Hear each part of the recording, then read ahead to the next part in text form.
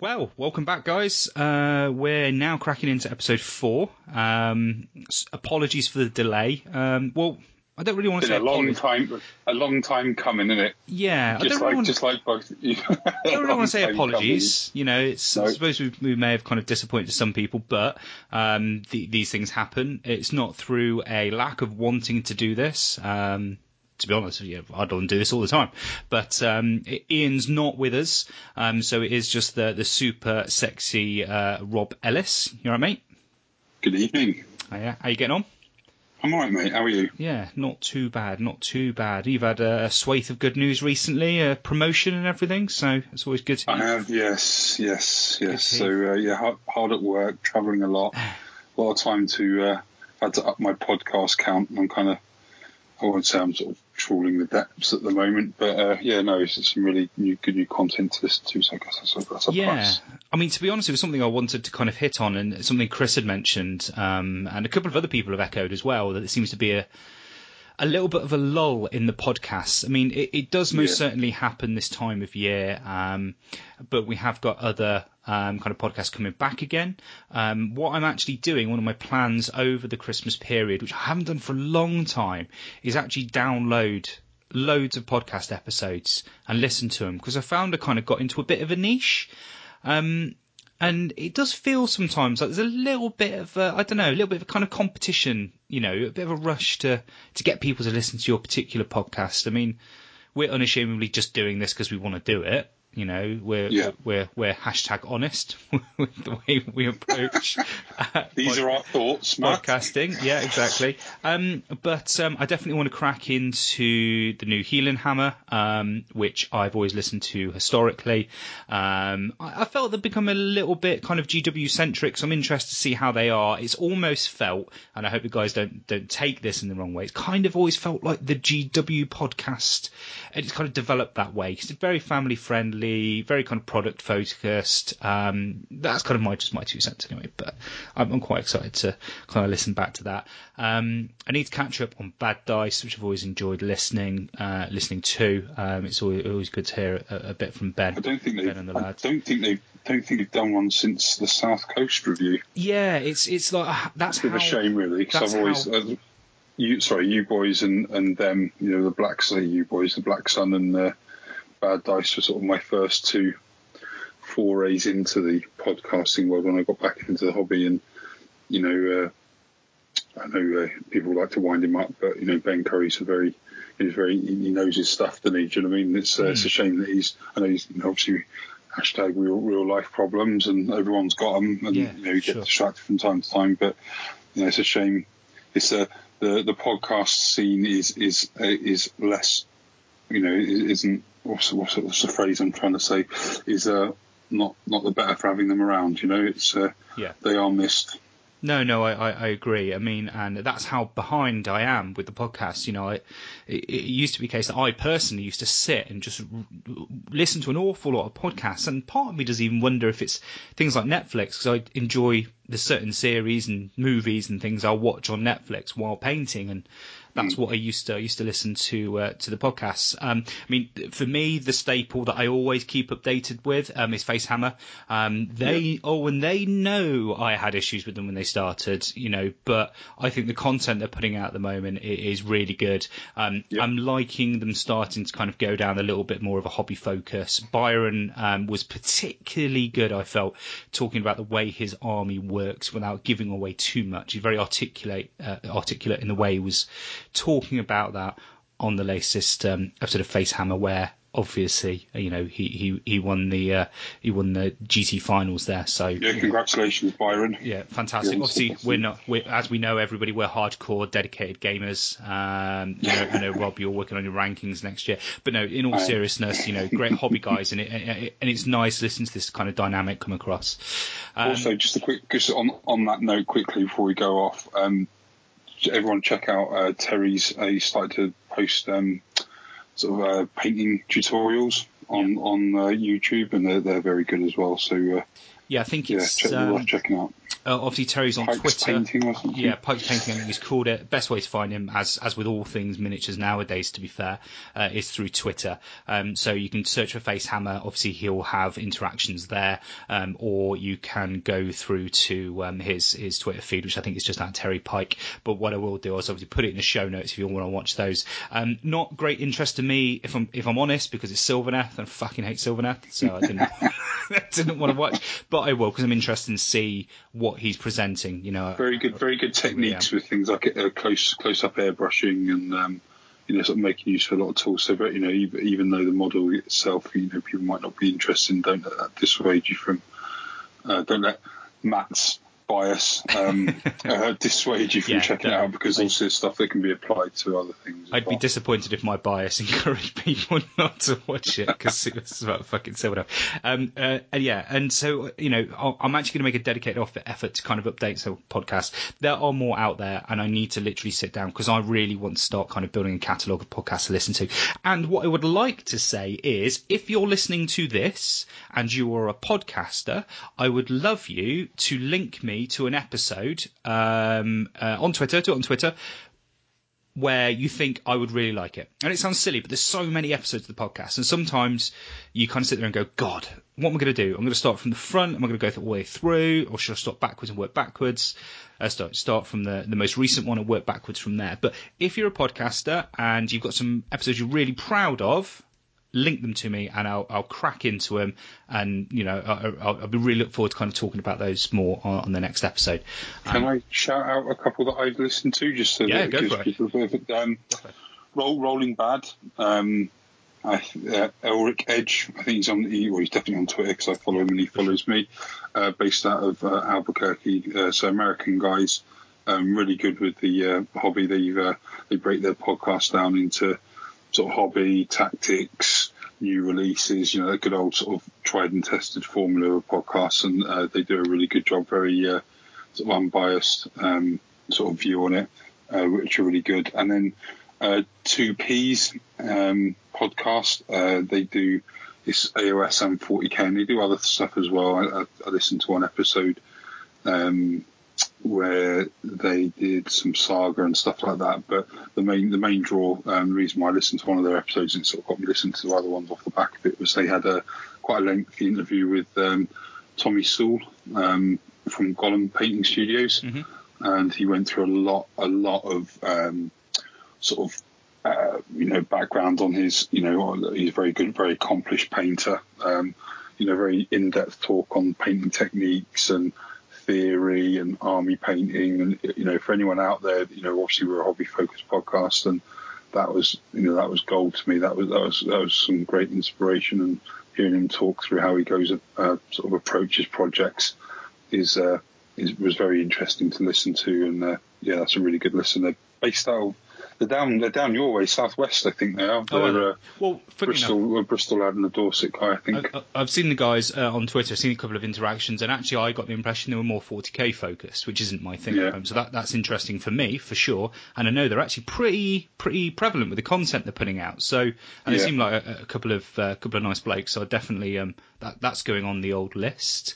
And I'll put these in the show notes as well. I'll put the link straight to their feeds, because I mean, maybe even like I mentioned, Bad Dice, it's unlikely, but possibly maybe somebody's listened to one of our episodes and maybe hasn't listened to them in the past. So for completeness sake, I'll whack them all up on there, because you never know. It's always good to kind of get people listening to hobby content. Yeah.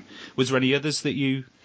I'm just trying to think off the top of my head now. It was just those two mainly, going through the Rolling Bad stuff, and those. I know that. I'm trying to think of any others.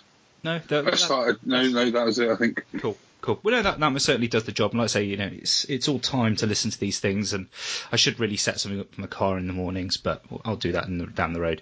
What I wanted to say as well is why we're on the topic of kind of podcasting. Ian would love to be here. He's not here from a lack of, of commitment, if you would. It's just one of those scenarios where real life has just got in the way of us recording. So he will be back. and he wants to record, but we're just going to crack on for the time being, just the two of us. Chris Tomlin was potentially coming on an episode, obviously, of TBS fame and Age of Sigmar and all that, obviously prevalent podcaster and community guy.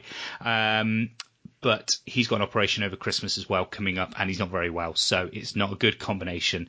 So at the moment, although I love a magical three people, it's just going to be me and Rob for the time being. It might be for a couple of episodes. The benefit, I guess, with two people is it's easier to record. Yeah, I think might be. I think one of the things that we perhaps looked at was maybe getting guests from the community on as well. So if anyone fancies coming on for half hour or something, I'm just bringing this on Max. You haven't really spoken about it before, but there's a couple of guys out there that I quite like to have on the podcast as well. And feel free to drop us a line and perhaps arrange something in the new year. Yeah, I think that's a good idea, and it's something we can most certainly do as get that magical three people on, which I'm very keen on. Proxying for Ian, aren't we? So proxies. Ian proxies. They'll all have to put on a fake Welsh accent.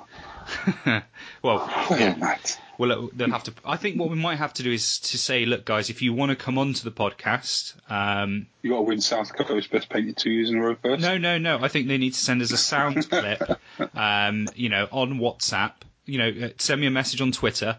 I want you to message me. I'll give you my mobile number, and you need to send me a voice clip on WhatsApp of you doing your best Welsh accent. And I think we might rate them. Yes, and kind of depending on the show as well. Depending on how good these are, will kind of work. I think that's quite a good way of kind of staging this. That never know. I doubt anybody's going to do it, but it'd be funny if at least one person does. I mean, what I wanted to mention as well is obviously we've got the usual sponsors. Obviously we've got Mercia Miniatures. They're not just a sponsor because they give us stuff. They're a sponsor because I love their models. The realism of the models they put out is fantastic. I mean, they do some of the best resin models on the market. Obviously, as always, their website is www.mercia-miniatures.com. It's great guys running that. So if you want some alternate models for your games of AOS, it's a great shout. That goes on to the raffle, where I raffled off, #NotARaffle, my painted Zol from Mercia. Now, this was a specific AOS model, so it's taking one of their kits and modifying it slightly so that it fits AOS and is specifically a good replacement for Scarrick, which from Forge World is a pretty nice model anyway, to be fair. But it's their version of it. So I painted him up actually at the start of the year. I have used him on the table throughout the year. I've actually put him on a smaller base to use him as Scar brand as well. But I started a raffle 3 weeks ago, and it was £2 a roll basically to get yourself in the competition for it. And thanks so much for for putting some money up front. It was very clear that the money's going to go on a camera. In the end, we totaled at £138. Thank you very much, guys. It's amazing. Really pleased with that. Also, Donald Taylor, a guy we know from the tournament scene, top guy. He's bunged us over an extra tenner after the raffle finished, so we're actually up to 148, which is brilliant. So I'm currently in a very interesting process of researching cameras, and of course the winner was John Green, someone who we have somewhat only really met recently. Is a listener, which is fantastic. I had a really good chat with him. I think it was Blackout in Cardiff earlier this year. He's got a nice Sylvaneth army with kind of a very strong green, if memory serves. So yeah, really pleased he's won. I've been messaging him, so that's going out to him this week. So again, thank you for getting behind it. Wasn't sure how it would be received, but we're going to get a camera so we can do better blog posts and take better photos of armies at events. So win-win. Happy days, yeah. Well done, John. And then obviously we've got a associate team set up with Element Games. What I'm also trying to do is use their facility at the moment where Ian's gone on. So we've got our blog posts, and Ian's put up a nice little tutorial on how he painted his Reavers from Shadespire. So we're gradually going to grow these bundles that you kind of link in with our blog post. So if you're like, I really like the way that he did his red armor, you can click the bundle, buy it straight away, and we get a little bit of a kickback for that. And the idea of this is all this. It's not. There's no cash involved. It's just credit on the store, and it allows us to, for example, if I wanted to paint a gang for Necromunda or wanted to do some just general hobby, it means I don't have to overly spend my own money. It allows us to paint stuff up, get it on the blogs, get it out there and people can see it and give you some ideas. That's all that's behind that. So I know there's a little bit of a kind of referral links war, and I don't want to get wrapped up in that too much. I don't want to be on release every Saturday, sending out, oh look, Necromunda's out. It's fine. I get why people do it. I don't want to get involved in the kind of that kind of competition too much. If someone really sparks my interest, then I think we will. But if you just want to support the podcast, it's a great way of doing it. Or again, my PayPal details are online. If you want to put something into the podcast, do it. If you actually want us to paint a particular model, say, look, I'd really like to see how you paint. Rob paints an Auric. Let us know. Send us an email over. Drop me an email to that email address. Send over some money on PayPal, and we'll buy a model and we'll get one of us to paint it. We're quite open with this kind of stuff. So anything anybody ever gives us goes on the podcast. Never for anything for us personally. All goes back into the podcast. I just wanted to kind of make that clear. I think there's a little bit of kind of a grey area with these things nowadays. I'm just cancelling I'm just on the Lamborghini website, cancelling my pre-order now. Mate, if you were on the Lamborghini website, you were definitely doing something right. We don't have Patreon or anything set up. I mean, it'd probably be beneficial, but it's a kind of a lot to commit to, where it's just a couple of guys trying to record about hobby. Talking about guys doing a hobby, I want to give a shout out to Boss Miniatures. So Boss Miniatures is the literal baby of Scott Lines, who people may have Dirtbox back in the day. He was quite prevalent on the 8th edition Warhammer scene, very well known. He's a very outgoing guy. He's slowly been building his own web store. He has mostly been focusing on the historical side of things, but he's now got a store open in my hometown, which is Weymouth, which is brilliant. And he's just starting to build up, and part of that is bringing in AOS and 40k. So we're mentioning it now because his web store is open. He's building his range of 40k and AOS, and if you want to support him, I think go over there. He's got a good stock. It's Boss Minis, all one word, .co.uk, really straightforward. One of the unique things with Scott is he's got his contact details on that website. So if you want to talk to him about something, if you want to inquire about a particular product, if you can get it, he's really, really good at that kind of level. Once you start dealing with him, people have text message conversations with him and he sorts orders. It's that good. He's that on level with making it as easy as possible for his customer to order things, and he can order a lot in that aren't straight away on the website. Or pop down to sunny Weymouth, you get a chance. He's nice and easy to find, so I definitely recommend it. So that's Scott, and he seems to be doing pretty well. So I wanted to give a little bit of support behind him. So have a little look at the website. You never know, something might grab your attention. Fair play to you, Scott. Yeah, no, it's I know it's been a lot of work. I work with Scott, so I can see he's currently working 7 days, literally working 7 days a week, working in the same place as me, and then working in the shop all the spare hours he's got. So he's putting a lot into this.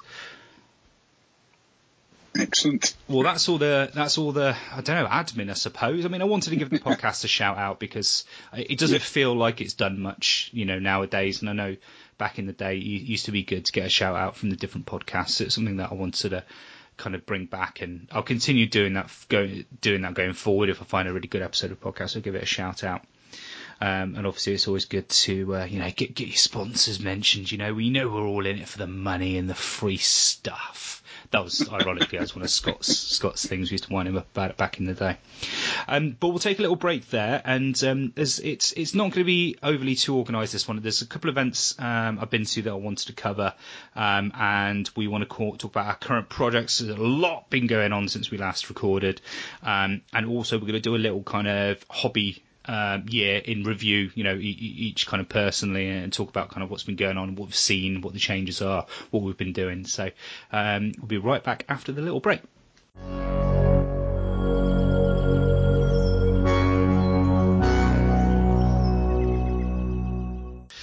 Right, so welcome back after a little bit of synthwave, because I do love my synthwave. We're keeping that 80s theme going. So what I wanted to do is, obviously there has been some time since the last episode. I wanted to, very kind of separate to what we're about to talk about, I wanted to give a shout out to a place called Curtain Games. Their website is www.curtaingames.co.uk, so it's KIRTON games.co.uk. Now they're based in Crediton, which is just outside of Exeter. The reason I wanted to kind of bring these guys up is that we went to a one-day tournament last month, which was fantastic. It was really, really good. Again, I don't want to get too much into the gaming side because that's not our focus, but we went to a store that we'd virtually never been to before. So it was me, a couple of the doggers, obviously Paul was there, Rich Morley, and we just had a great time. And I think the reason for that is the guys were so welcoming, but also quite humble with what they're doing. They really wanted to improve. They really wanted feedback. They wanted to run great AOS events and kind of build their community. So we really got behind that. It was super casual. They've taken feedback on board really, really well. We were saying you want about 10 pieces of terrain on the board because that's how, AOS tends to work nowadays. It's a big factor and it's worth having. And, those little bits of feedback have been so well received. But these guys have got, I think they've got streaming set up already. They actually did a Kickstarter for the store, for the gaming side. So they've got Twitch stream set up for Table 1, so they were streaming that all weekend. They've even got like a communal podcasting studio, so people can go there, use their equipment, and record podcasts to release. And they've got amazing plans to kind of expand this even further, loads of room. They're kind of working on these rooms like building sites at the moment, and it's so good. So at the moment, I think they can host about 20 players. They've got about 10 tables. They've got another one-day event coming up in February, which I would shout out, but I've got to be honest, it's sold out. Because we all straight away wanted to be involved again. A load of our group was really keen, and also they've got their local guys, so it sold out. But keep an eye on their website. Parking's really easy. It's not a difficult place to get to. If you're in the Bristol, the South area, it really is worth travelling. And really, really hope these guys keep this momentum going, because this could be a really, really good venue for us locally and across the scene. And they're so nice about it. So again, I wanted to give them a shout out. They're well worth it. Pop in if you're in the area, or keep an eye on the events. Or on Facebook as well, same thing, Curtain Games. Follow that on there. You might see some events that appeal. Because I would love you, Rob, and Ian to come to one of their events, hopefully later this year as well. I was going to say, get a 2-day sorted, boys, and we'll be there. But even for a 1 day, because it's Exeter, it's not too bad travel for you. Yeah, too bad. No, I suppose we could always do something the second day anyway, go and visit Dogger HQ or something. There you go. It's like about an hour and a half from us, so it's not too bad. Yeah. But yeah, those guys are very much worthy of a shout out. Really, really impressed. And I'm meeting one of the guys at Heat 1 as well, so it's going to be really good to catch up with him. I've been very impressed. Awesome. Anyway, without further ado, I want to cover current projects and what we've been up to since we recorded the last episode. And Rob, I know you're literally gushing to talk about your current, your little kit bash project. Yeah, it's just something I thought I'd knock out. So, what have you been dedicating God knows how much time to now? Well, funnily enough, it's time as and when I can get it, really, especially with the new job and everything else. So. I think we mentioned it on the last podcast. I got back from Facehammer and really wanted to kick on, put the sort of mixed order army that I'd done to bed and really kick on with my Tzeentch army, or the Tzeentch portion of my mixed chaos army. Oh, not Disciples of Tzeentch, Rob. Come on, flavour of the month. Well, yeah, like as I said on the group chat, it's an Archaon list, so it's not a change host or anything like that. I don't profess to be a good enough player to sort of perhaps harden an army like that. It's a bit more sort of push it forward and try and make Archaon work. Yeah, but it's really easy. A la Diesel. You do the Diesel method. Yeah, just roll 2 sixes. Yeah, took it off. Well, I've got Kairos in the list as well, so that'll make that a little bit easier as well. So I'm going to be proxying my Egrim Van Horseman as Kairos, as I probably mentioned before. However, I just realised a couple of days ago that he's gone completely the wrong size base, which having a bigger base wouldn't normally matter, but with Kairos having area of effect abilities, Oh dear. would seem so. I've come up with like a little. I've got the right size base. I've made a little hoop, so that if I'm gaming, hopefully people won't mind me using it as a proxy. When I'm gaming, I can use the hoop sort of to represent where his standard kind of where you'd measure the 18 inches from or whatever it is on his abilities. So I don't think people have too much of a problem with that.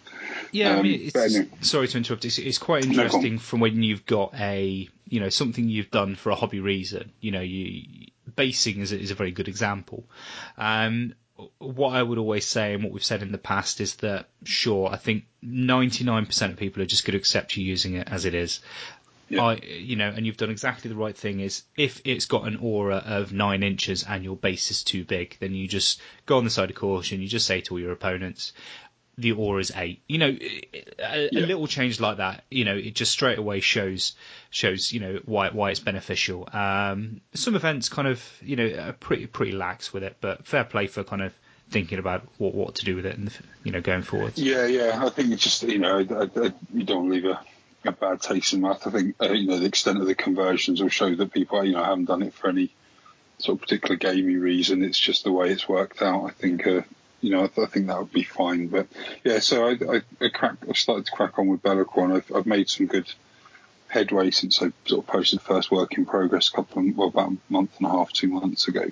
I've been getting some really good feedback from it, from you guys and from Twitter. It's a bit of a hot topic at the moment about the sort of viability of Twitter and the sort of and the likes and the whatnot and the feedback that you get from it, but it's just that positive reinforcement which I find really helpful, with someone that works at a slower pace as I do to perhaps get stuff like this done, Yeah, and it's something that I have said, in the past, even in the case of group chats, it's a similar thing where, you'll be up late, 3 o'clock in the morning, you've just put the finishing touches to a model you're really happy with, and people probably find it, you get the same people saying, well done, that's great, that's nice, but you really want to hear from those people who maybe, aren't overly that talkative about models. And it's interesting because the other perspective is people put across is that I'm not a great painter, I'm not a great hobbyist, so I don't really have much to add, but you've hit the nail on the head. That positive reinforcement is so good just to hear.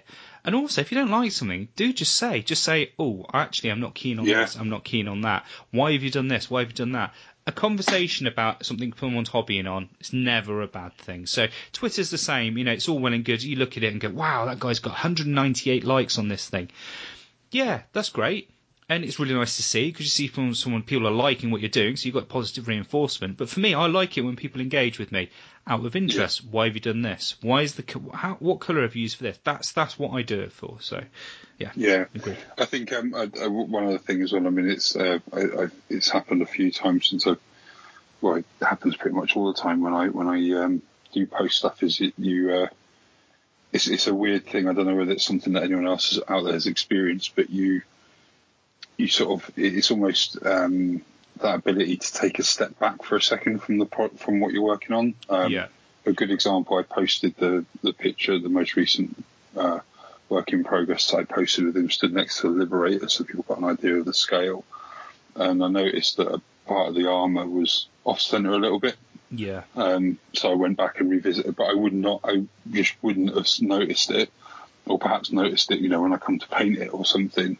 And it was, sort of having that. It's like when artists they'll profess to be an artist, sound a bit pretentious, but same sort of methodology that they use, where they might just sort of step away from a project for a week or even for a day, just to sort of, to reflect on it and to sort of come back at it with a fresh set of eyes. I think that does help from time to time as well. So yeah, for sure. I mean, and I will say, watching Be'lakor, for example, come together, it is like watching a miniature, a miniature designer create something, which is something we don't really get to see.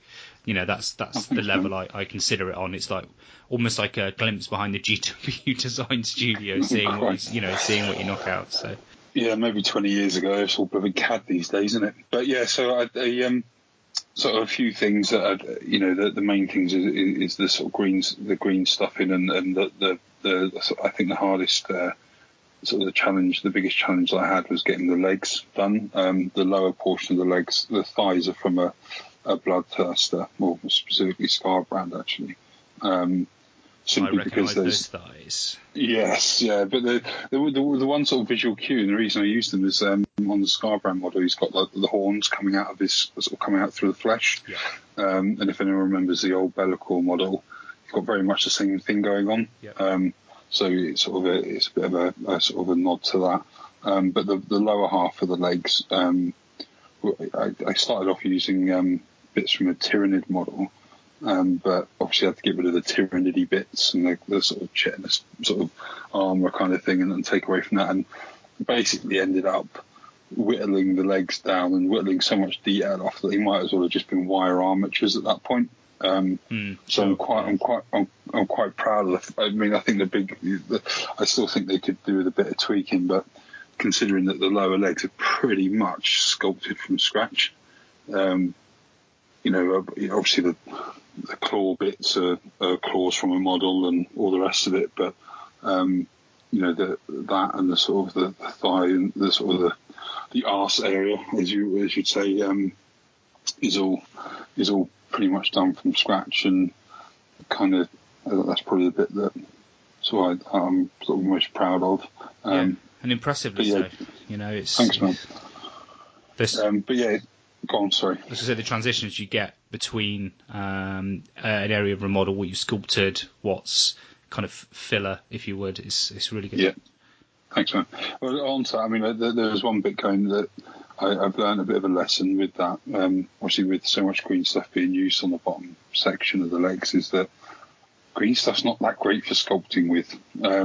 It's good for gap filling. It's good for doing small detail. Sort of hair and maybe go as far as doing a cloak on a sort of a normal size, Liberator size model. But anything bigger than that, it starts to struggle a little bit. I did a bit of sort of looking into it, and it's the elasticity of the final sort of the epoxy mix. So there's obviously a couple of it you can get, like your milliputs and your brown stuffs and your grey stuffs. But I follow a couple of sculptors on Twitter, and I'll send Matt the details so that people can perhaps follow them, because it's work. They are quite inspirational. Some of them, all of them are actually. They recommended one of them recommended a sculpting book that I bought from Amazon, which has got a lot of stuff in it, and there's a lot of guys that do some of the like really early on stuff.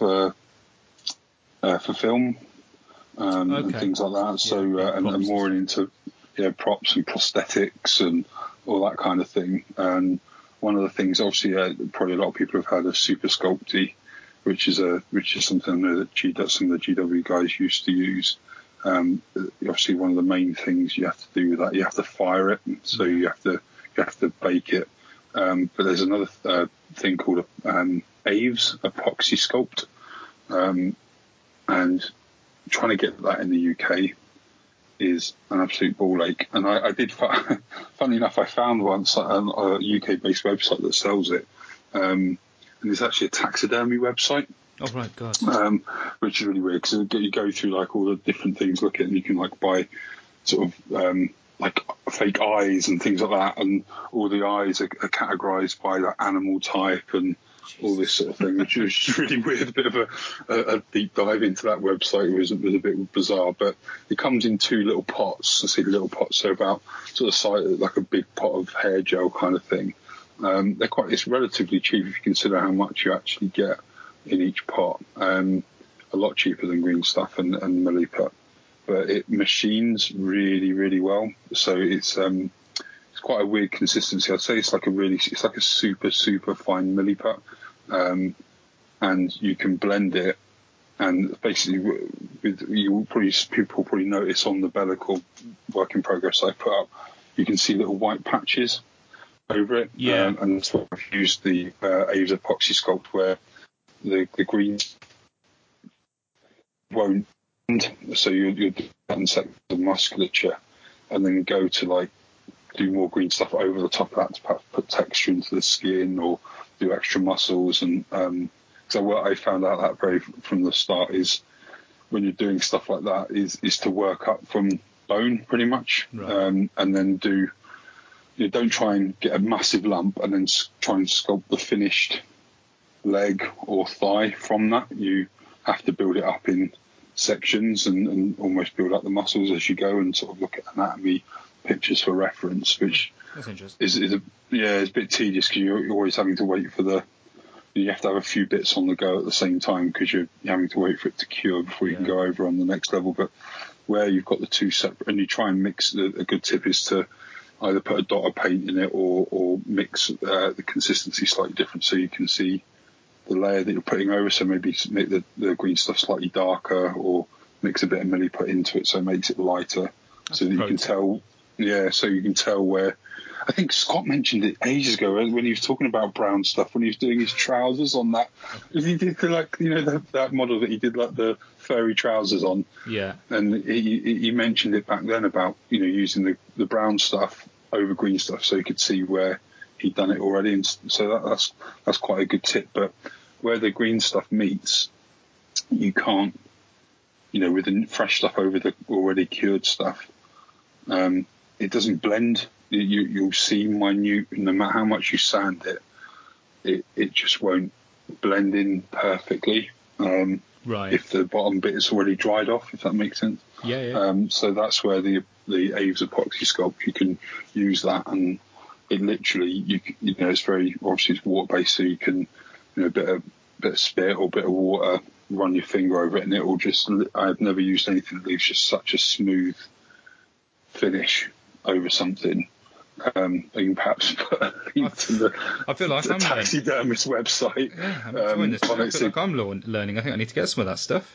It is a revelation. It is really, really good.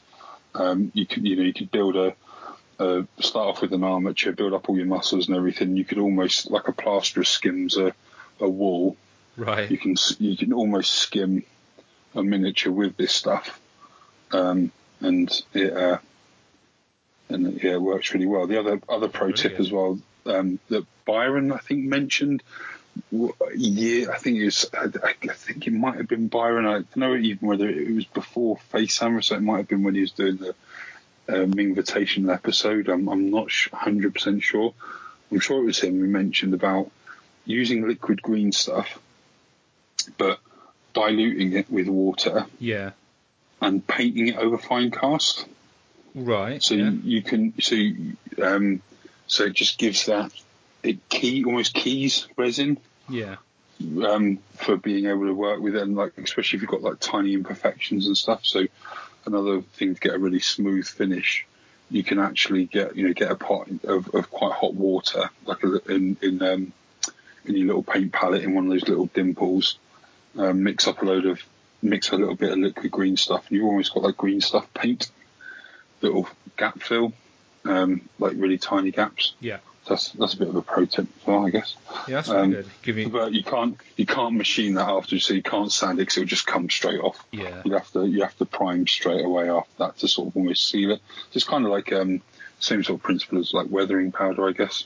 Wonder if it would stop it melting in direct sunlight if you. Yeah, terrible stuff. But yeah, so Be'lakor himself now, he's got to the point where I've got the Slayer of Kings that I'm working on, and I've got Archaon's Slayer of Kings sat right next to it, and I'm trying to do the hole in the middle of the blade where the sort of the more of the demon is, I guess, where you sort of got the bit where the blade sort of curves inside to make it look like a mouth. Sure. I'm doing that at the moment, and doing the fiery orb in his other hand. So nice. Yeah. So and then the head, and that'll be, and obviously I'm going to be doing a crown for him, and obviously I've spoken to you about which way to go about that, but I haven't quite sort of worked out how I'm going to do that yet. And also the other thing as well, another shout out Byron, I'm endorsing Byron. Yeah. But his chainmail sculpting tutorial that he's got on the Element Games website. I actually invested in some stuff from Green Stuff World. Perhaps could have gotten cheaper somewhere else, probably in Hobbycraft for half the price. But like embossing tools.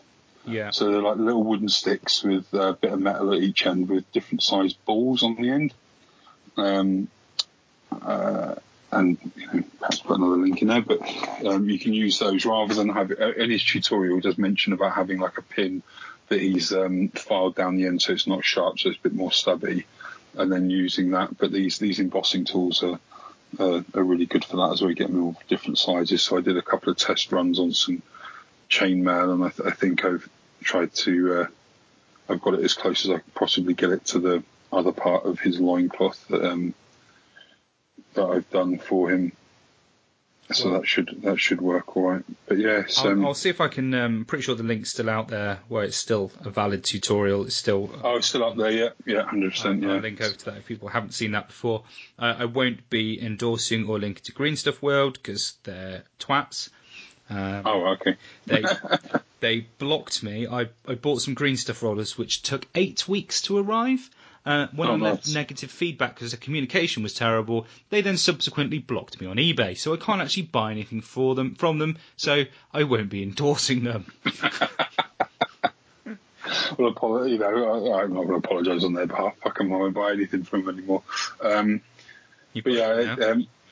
got it, job done. So yeah, the next big thing from, obviously he's coming together, the actual model himself, but the next big thing for him is his base. So I've obviously he's going to have the exploding realm gate and all the swirly bits. Mm-hmm. I managed to get some bits and bobs. I love the way that you say "of course" because that wasn't something on the original model. Now, was there, mate? No, it wasn't. But obviously, to represent, he's going to be he's going to use. He's going to be using Archaon's rules in games, so he needs to be a little bit higher than he is because I don't want people moaning that line of sight and stuff. Do you know what I mean? Fair enough. I didn't realise you were actually using him as Archaon. I ain't clicked that. Yeah. So hence all the sort of bits, and that's what another thing I'm trying to do on the model is I haven't really figured out how to represent Dorgar on him. But trying to sort of have as many points on him, so the crown, the eye of Sheeran, if you notice on his gorget, on his armour, just sort of below his neck, there's a sculpted. You mean the eye of Ed Sheeran?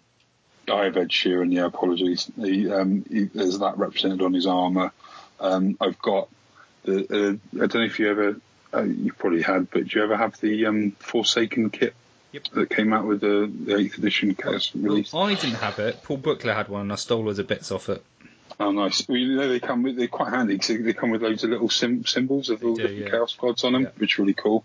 And obviously on Archaon's shield, he's got the 4 different Chaos God symbols on there. So what I'm going to try and do is in the orb, flaming orb that he's got holding in his hand, in amongst the flames, suspend those Chaos symbols and paint when they're painted glowing, so they look like they're sort of glowing.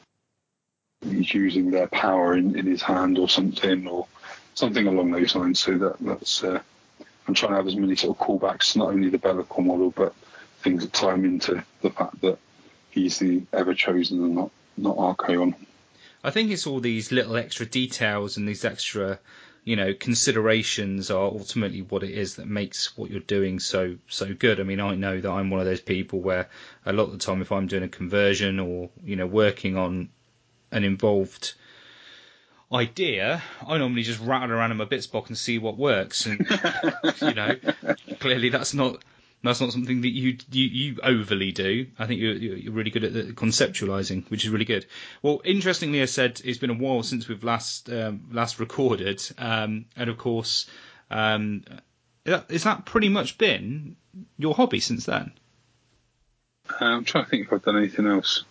I was just thinking that exact same thing, and I'm like, I don't think he actually has. Think I have. No, I've obviously thinking about hobby is hobby. So I know we mentioned it on the first episode. If people can cast their minds back about what the Nurgle sort of centerpiece would be. Yes. And I've decided it's going to be an exalted version of Festus. Oh, okay. Yeah. But it's going to be probably end up having to proxy the Glotkin rules, a size that I'm probably going for. But so he's going to be, and I don't know how I'm going to do the actual big cauldron.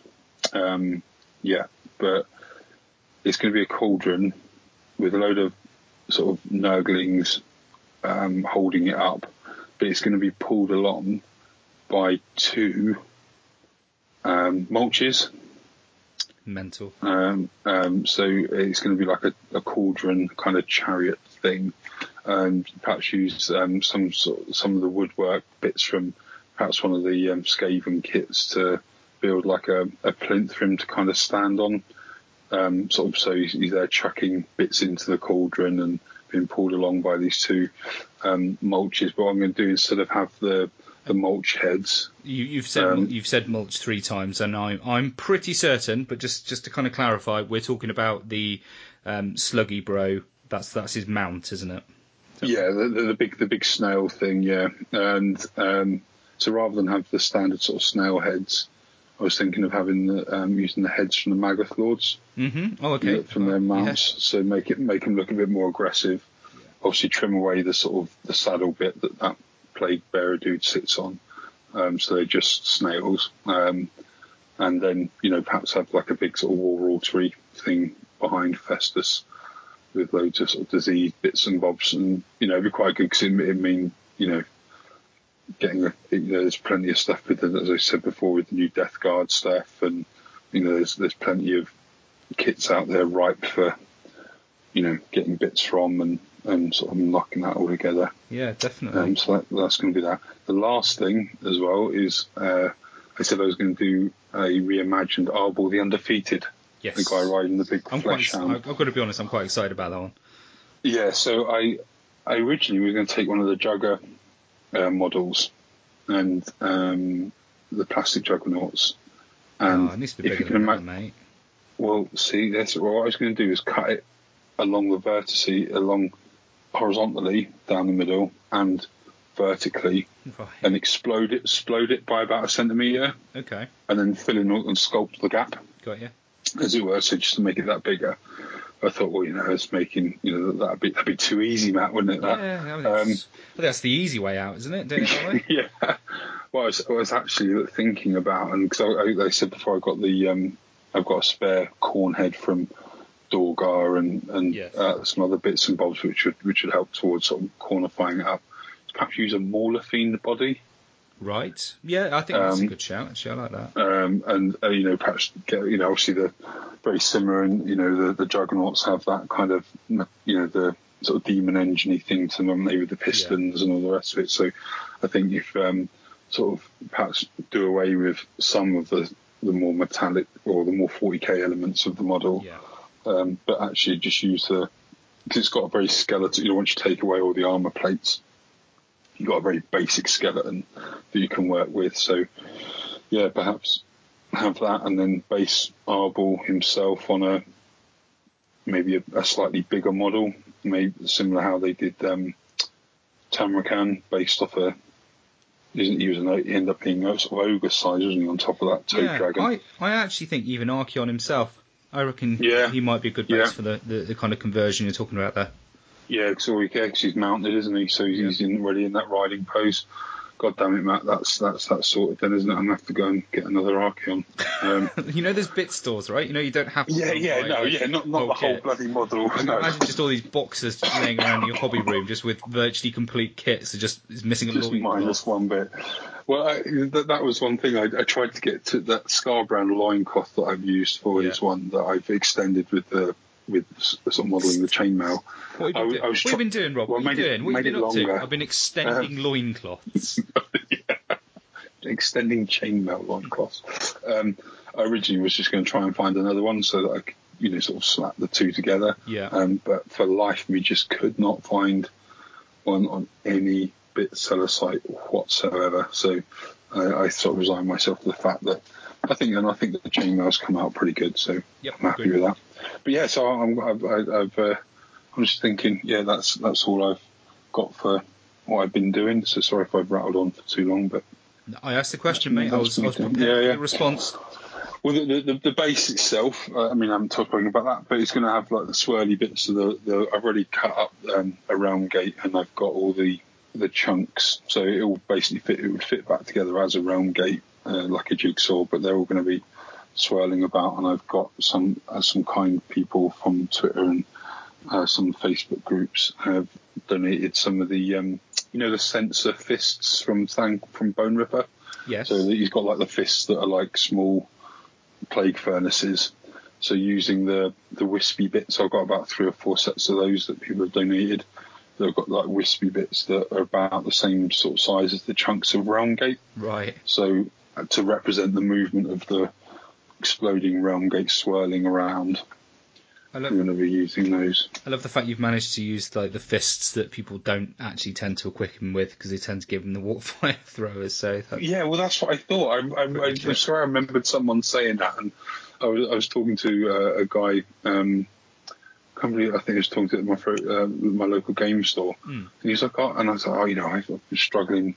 Does anyone here play Skaven? Do you know what I mean? Do they have any bits? I would have thought I tried tapping Dom up, and he nice, and he tried looking up me. He couldn't find anything. But the guy in the game store, and it didn't occur to me. But he said, "Oh well, why don't you just join a couple of Facebook groups? Yeah, like Skaven Facebook groups." And did that as soon as I got home, and within about half an hour, I got like 4 people sending me this stuff. So it was just so straightforward. It hasn't worked with the corn things because as you said, it's a bit of the kit that not a lot of people use. But yeah, it's not really. You can go on the Facebook groups and go, "Oh, guys, has anybody got? I just need Scarbrand's thighs." Yeah, anyone? Yeah. Scarbrand's thighs? You don't need that, do you? What do you need that for? Do you know I am?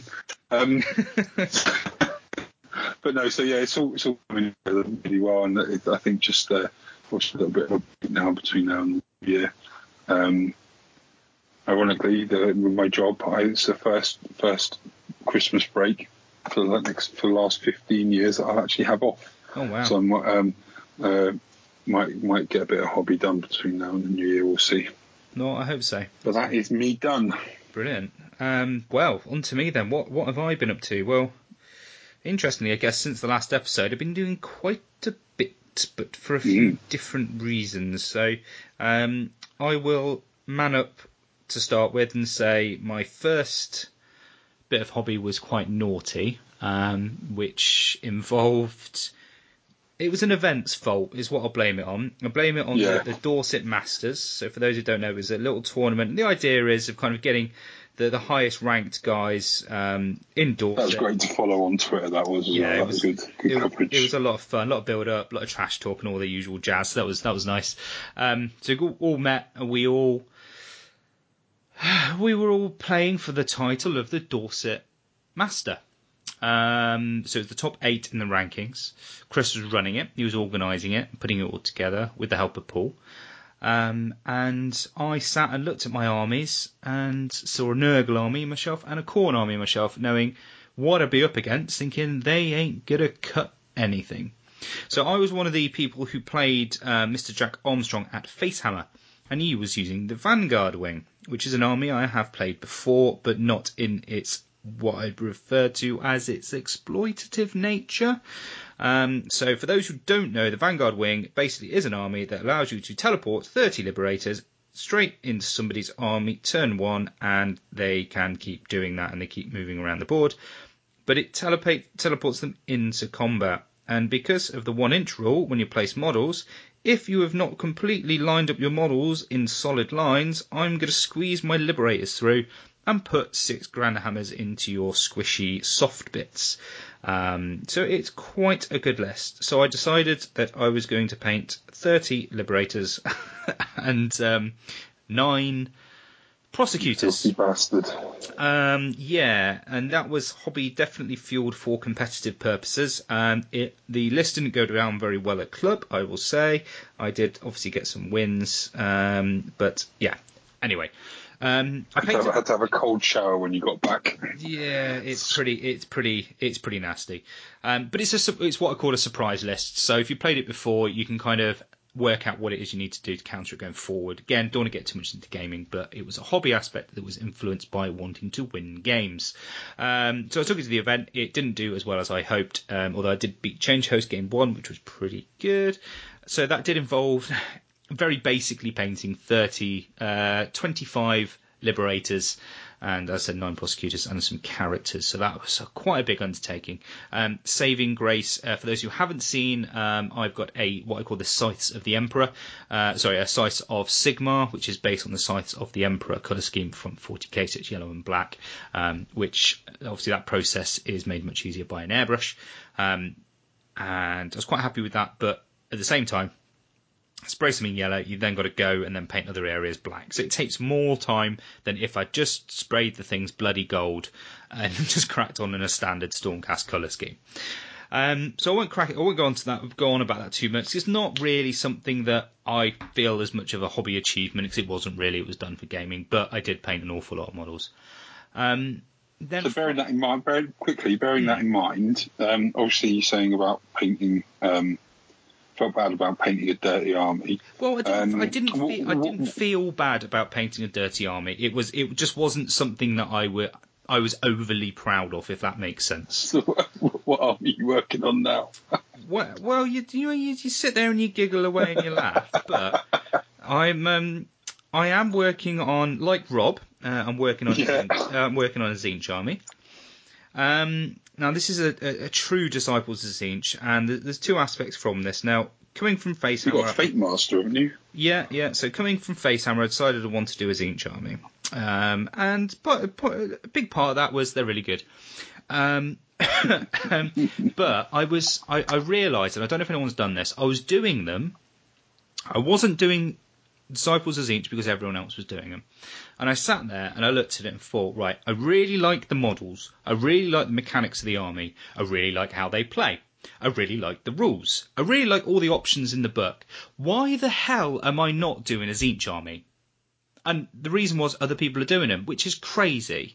So I got myself a Tzeentch army. But my initial plan was to take Tzeentch to Heat 1 next year and play Tzeentch and do well. So wrote a pretty filthy list, got all the good stuff in it. Yep, quite happy with that. Brilliant. Hadn't started any painting. Then we had another event, which was Age of Santa, which was in Cardiff, run by our good friend Paddy O'Sullivan, which was an amazing weekend. Cardiff, Paddy, mates, curries, Sagaloo. Sagaloo Gate was amazing. Really, really good weekend. All competing on the top tables. And flooded kitchens. Sorry? Flooded kitchens. Flooded kitchens? What flooded kitchen? What are you on about? Think about it. Nope. No. Okay, gone. Why couldn't I popped in to see you, didn't I? Oh yeah, of course, yeah. So you made a guest entrance like a fucking wrestler or something. Came in, hugged everyone, fucked off. She flooded your kitchen. But I took a Stormcast list. Now I didn't want to take the Vanguard win because it's not that kind of event. And I'm kind of like that with events. I like to take certain lists of certain events. So I took a mixed Stormcast list, which was pretty much based off unashamedly Les's. I'd spoken about Les of Facehammer and GW involvement fame. So I had to do some more painting, which I was painting some much softer choices this time, not Liberators. Instead, I was only painting 4 Fulminators and a Relict and a Heraldor. So I painted that all up. Took it to Age of Santa, and oh my god, have I fallen in love with it. It's such a fun army to play with. It's so much fun. So, what's actually happened is I painted an awful lot of Stormcasts. I didn't like the stupid competitive list. I really liked the mixed list that has all sorts of different aspects to it. And I've decided I'm going to take that going forward next year. I'm hoping to get as much work done to it as possible for Heat 1. I finished a Heraldor to the standard that I want it to be done to, and new basing, so a lot of chipping, weathering effects, a lot of highlights. Very happy with it. So it means the Tzeentch. What am I doing with the Tzeentch? Well, we're doing a Firestorm campaign. So this is not a pro-painted Firestorm campaign. This is a Firestorm campaign that I'll be covering via the blog, and I'll mention it on the podcast as well. And it was completely natural. It just developed out of nowhere. I can't even remember what group chat it was, but me, Aaron Bailey, Chris Tomlin, Paul Buckle, all chatting away. Firestorm was out, and we thought about doing a campaign. They were talking about how many people to involve, and we just wanted 4 people who have consistently delivered in campaigns, are reliable with the hobby, and we can run a Firestorm campaign for. And we just went, well, why don't we just do it? So we did. So we started off a Firestorm campaign. What we've allowed it to do, because we're so practiced with doing these kind of things nowadays, is we gave it a bit of a run-up. So we actually spoke about this a couple of months ago, but we actually only started on the 1st of December. But what we said is you can do all your basing for your models, you can do all the prep for your models, you can assemble them, you can undercut them, that's fine, no further than that. It just means that you're less likely to get those fails every month if you're just letting people kind of tick along quite nicely. So I'm using Tzeentch. Tzeentch in a Firestorm campaign, there's some fluffy options in there. Chris, it's a pretty tasty army, really. He's going for a kind of Phoenix Guard army with phoenixes and stuff, so it's that kind of side of things. Really, really cool. He's done his first test model. He says it's nice and quick painted. It's so good. He's just got such a knack at painting stuff to the right level, not putting too much time in it. Aaron's cracking on with his Wraith Fleet army, which he's doing virtually all his stuff's converted as well. It's all kind of a mix of skeletons, undead, little crew bits. It looks really, really good. All converted with skeleton head, Dark Elf Corsairs. Again, these are all on the blog posts. Do check them out. Chris's I'll be putting up shortly. Paul has gone probably the most extreme, and he's doing a Spider-Fan Grot army. So he's going to have loads of Arachnaroks and stuff, but at the moment he's painting up different units of Spider Riders in kind of slightly different colour combinations. And they're going to tie in with each Arachnarok. So it's going to be a right riot of colours, but it all kind of should tie in. So I'm really excited to see how that goes. And I'm doing Tzeentch. So I went with 9 Skyfire. No, I didn't. What I wanted to do is Kyric Acolytes are lovely models, completely underused. You very rarely see them. I know Nico, for example, I played a game where he's used them, but they're just not very good. A lot of people just convert them slightly, give them all shields, and use them as Tzeentch Marauders. But I wanted to use them. And also, the benefit with Tzeentch is there are so many good options in the book. We aren't necessarily the best, but because it's such a strong army, you can use them. Yeah. So I'm planning to use Flamers. I'm planning to use Screamers. I'm going to have some Enlightened in there, which Enlightened are good anyway, let's be honest. But I've gone crazy. I've got 3 battalions in there to boost the effectiveness of these amazing Kyric Acolytes, which they don't, because they're still shit. But I've got 4. Do you think, just on a quick aside on that, we'll just quickly touch on that for a second. Do you think, I think someone else mentioned it in another podcast, I think it might have been the Rolling Bad podcast actually, but that they'd be a legitimate choice in another army. It's just the fact that No. you don't think so, no? Nope. Literally no. They don't do anything well. Right, okay. And they don't do anything well. They're not even like a jack of all trades. I think if they had a spell, like Horrors, you would see them, but then they'll be underpointed. I think they're 100 points at the moment. It's just Horrors are just better. It's silly how bad Kyric Acolytes are. They're not very good at combat. They're not very good at shooting. They don't do any magic, and they might do some mortal wounds to a mage if they cast a spell. It's kind of all they do. They're a very strange unit. If they were battle line and Horrors weren't, you'd see them more, but they're just not, so you don't bother. So you don't see them. I mean, to be honest, I'm sat here and I'm currently painting 10 Horrors, but I only have 10 Horrors in my list, and these guys are a test in the colour scheme. So initially, when I started with the army, I wanted to do a limited palette. And I got suggested by the Facehammer boys 4 scale 75 paints. I haven't used these before. They're super matte. Yay, super you. Super me. They're super matte paints, so there's no gloss to them whatsoever. Haven't used them before. They're really nice to paint with because the pigment's strong, but the consistency of the paint is very translucent. So really, really nice to do highlights and shades and everything like that. But I'm painting Tzeentch. I just haven't got enough paints. I want 4 paints to be enough, but it's not. So I added gold. Yeah, fine. Still plug it away. Still not enough. And they don't have any vibrancy to them. So something that Byron had actually mentioned during Facehammer was the idea of having different effects from paints. So the idea of a gloss and a matte, the idea of like a metallic and a dry brush. This idea of contrast in the models really helps you kind of draw the eye, helps you ignore errors, etc., etc. So I painted up a Skyfire, which I'm really happy with, pretty much all using the Scale 75 paints and some glazes and washes. But it feels quite washed out. It's almost like it's got a filter on it, which is cool, but it's not what I want. I want something that does pop. So with the horrors, I've kind of taken a step back, reassessed, and I was really struggling with the skin on these boys, using red leather. It's a beautiful red. It's got a kind of purple tint to it. Adding white to it. The white that I've got, well, it's not really a white. It's Mojave white. It's kind of almost like a bony cream. Adding it, and I just couldn't get it right. It just didn't look correct. And then I just I mixed in Scale 75, chucked in a little bit of Emperor's Children pink, which is a GW colour, and boom, beautiful. Works for the base coat, worked right up to that, got extreme highlights on there, and I'm really, really happy with them now. Yeah, it looks good, man. So it taught me a lesson. Make sure you're using the right paints for the job.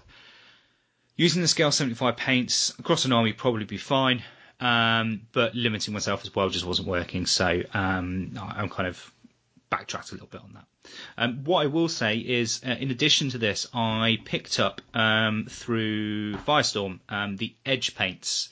I don't know if you've used these much, but they're amazing. Buy them. I mean, guys, I'd really, really recommend going out and buying these when you're doing your edge highlights, or when you've painted a colour and you look at it and you just think, God, I really wish that would pop just a little bit more. These edge paints are amazing. You've got the Dawn Yellow, Fulgrim Pink I'm using. I've got one called Gauze Blaster Green, which I've used just on a literal test model because I wanted to see what it looked like.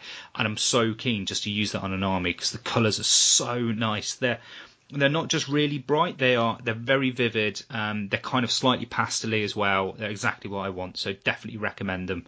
If you're looking at kind of adding that extra kind of edge highlight onto kind of your paints. But yeah, hobby-wise, that's me. I mean, it doesn't sound like a lot. Painted a lot of Stormcasts. I'm working on my Tzeentch. I've got one Skyfire painted, which I'm not overly happy with. I need to add some more highlights to it. And yeah, it's kind of my hobby log at the moment, and I've got to crack on with finishing 10 horrors, 10 Kyric Acolytes, and I've got a Fate Master to do. And you'll start seeing blog posts go up. I mean, these aren't going to be every month. The guys have to write a blog post. It's if they want to do something great, I'll put it up, but I'll kind of be doing coverage almost. So saying, look what Chris has done, this is awesome, this is what his plans are, this is how I've spoken to him, and this is how he does X, Y, and Z. So that's going to be hopefully really interesting for people to read going forward, and I'll obviously be covering bits and bobs on the podcast as well. Yeah, I think that's it's a shame that there's something, especially, I mean, it's a great way, I mean, people have, it's something that people have mentioned, with all these things that GW are doing, it's a great way to start an army without and getting, it's that positive reinforcement. You paint it, if you're just doing a small campaign where you're starting from, a small army, not facing that daunting task of painting up a load of things all in one go. You can gradually add to it, and it's just what this hobby's built on, isn't it? Things like the Tale of Four Warlords and all that kind of stuff back in the day, and they started redoing that kind of thing. So it does work very well. The idea of just kind of building naturally is a very good way of building an army and whatnot. Yeah. So, bearing in mind what we've been up to recently, with it being the 20th of December, how about, Rob, what are your... should we say 3 goals? Goals and things we're looking forward to, or what 3 things are what 3 goals, or what are you most looking forward to next year? Okay, so I guess getting this, or at least the Zinch portion of this army done, and by South Coast is the deadline. I think. I mean, I'm not 100% sure if I'm going to be going yet. Okay. I know, right? But I mean, it's the 10th year, isn't it? And I think they pushed it back till a little bit later on. I think they're going to be doing it. I think they said they might be doing it in May now, rather than I think April. Pretty sure it is May, because it kind of, ironically, it may work for me. I'm not sure what my commitments are for tournaments next year, because I need to kind of be a bit more adult about these things next year. But what I will say is that I'm actually, if it was the old date, I wouldn't have been going. So who knows? Who knows? Yeah. So there's that, and I think the sort of the if certainly if Chris does one, I'll be going to that, and Face Hammer. So those are going to be the three that will definitely be going to. Yes. I assume that Face Hammer will be on next year. But those are, it might be a bit of a tight year, especially with the new job and everything. So, get my siege portion of the army done by then, with the idea of perhaps adding the other god elements throughout the year as I go on. Be'lakor obviously it's taking a massive amount of time. The good thing being is I don't have, once he's done and built. Yeah. Obviously, I've got to paint him, and I've got to paint Egram, and one of my, I want to win. I had quite a lot of close shaves last year, and very thankfully got nominated in every tournament I went to, and came second in two of them. I'd like to win next year. An event. So. Be'lakor and Egram, they're going to be painted to, even with all the kind words said about my mixed order stuff that I'd done this year, there are, even on the centerpieces, there are parts that I know that I've rushed, and I am not going to rush these models if it means me. The good thing is, and the thing that sort of about having that other army there is, if it's not ready, it's not ready. And I just take my other army and play with that, and maybe get nominated, maybe not. I mean, maybe do an extra unit for it so it just catches the eye again next year if it comes to that. So I've got a couple of ideas. So he's still thinking of doing the Leafix, or whatever we thought we'd call it, the Wood Phoenix. Yeah. And that would be quite a straightforward conversion, because there won't be much. It's a bit of repositioning, a bit of leaves instead of flames, and you're done. Do you know what I mean? It'd be nowhere near the scale of something like Be'lakor, and certainly wouldn't take as much time. So, if it came to that, then so be it. Do you know what I mean? I'm not going to put pressure on myself to get the army done. And, the good thing about having Egram and Be'lakor, the rest of the army isn't very big. And, it's only 30, I say only, but it's only 30 pink horrors, 6 Skyfires, and some Brimstones. Do you know what I mean? It's not 30 pink horrors. Have you painted pink horrors before? I've not, and I probably regret saying only 30 pink horrors. But mate, it can't be worse than 12 Kurnoth Hunters. Because 12 Kurnoth Hunters can. Yeah. Yeah. So I might even be eating my words. But I think I'd like to get it done. You'd be wishing for some Kyric acolytes, mate. Oh no, they're too muscly. They're too much. Oh no. Yeah, they got they're too muscly. They're body shaming me. Ugh. Yeah, they are. Yeah, they are. They are, mate. You've seen them. The fucking horrors body shame me. But yeah, so I think a positive on a sort of an optimistic thing would be to get the Zinch done for South Coast. If not, then Face Hammer. And later on in the year, give myself an extra 6 months or so. But that's kind of where I'm at with my armies. If they do drop, I mean, I've got a Stormcast army that I'd like to get done. I've got an idea to tie into the Be'lakor model for what I want to do with the Stormcast army. Nice. And I'll reveal it. Might as well reveal it now. But I'm going to be doing a good Archaon. Oh, right, okay.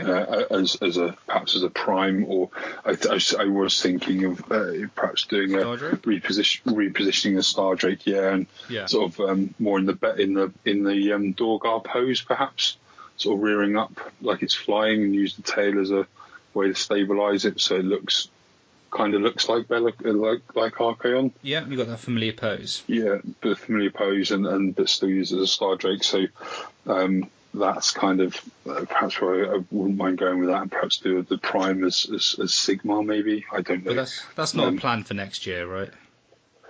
I don't know. It depends. I mean, I'd like to get. I'd like to. I mean, the good thing about the Chaos is that I can do the Tzeentch. I've got Be'lakor, and if I fancy doing, if they bring out amazing Slaanesh models next year at some point, I can do the Slaanesh contingent. Do you know what I mean? Or with the Nurgle stuff that's rumoured in the new year, do the Nurgle stuff. But I'm not, I'm not that.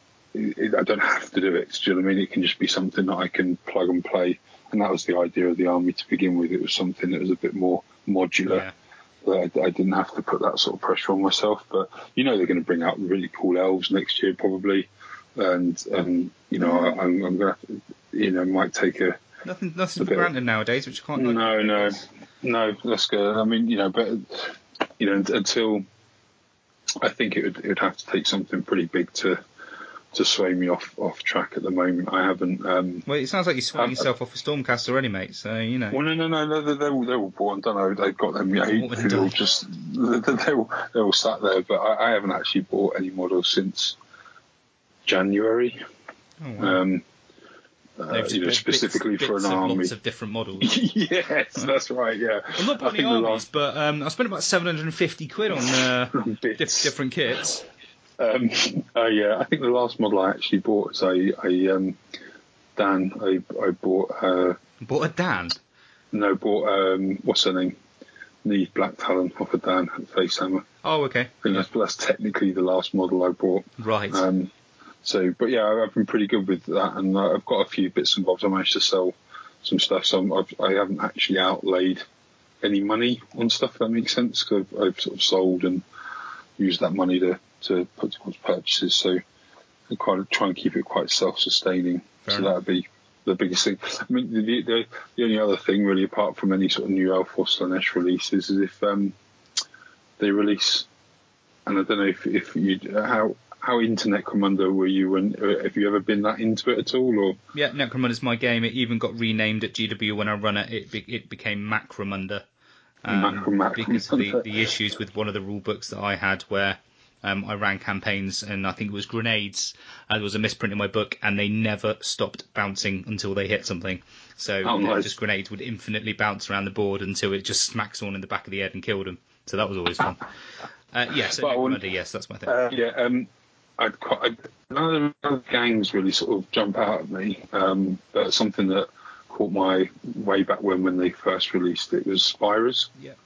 And if they do something with them, sort of one, you could run, rather than a gang of dudes, you could perhaps run just one or two of those.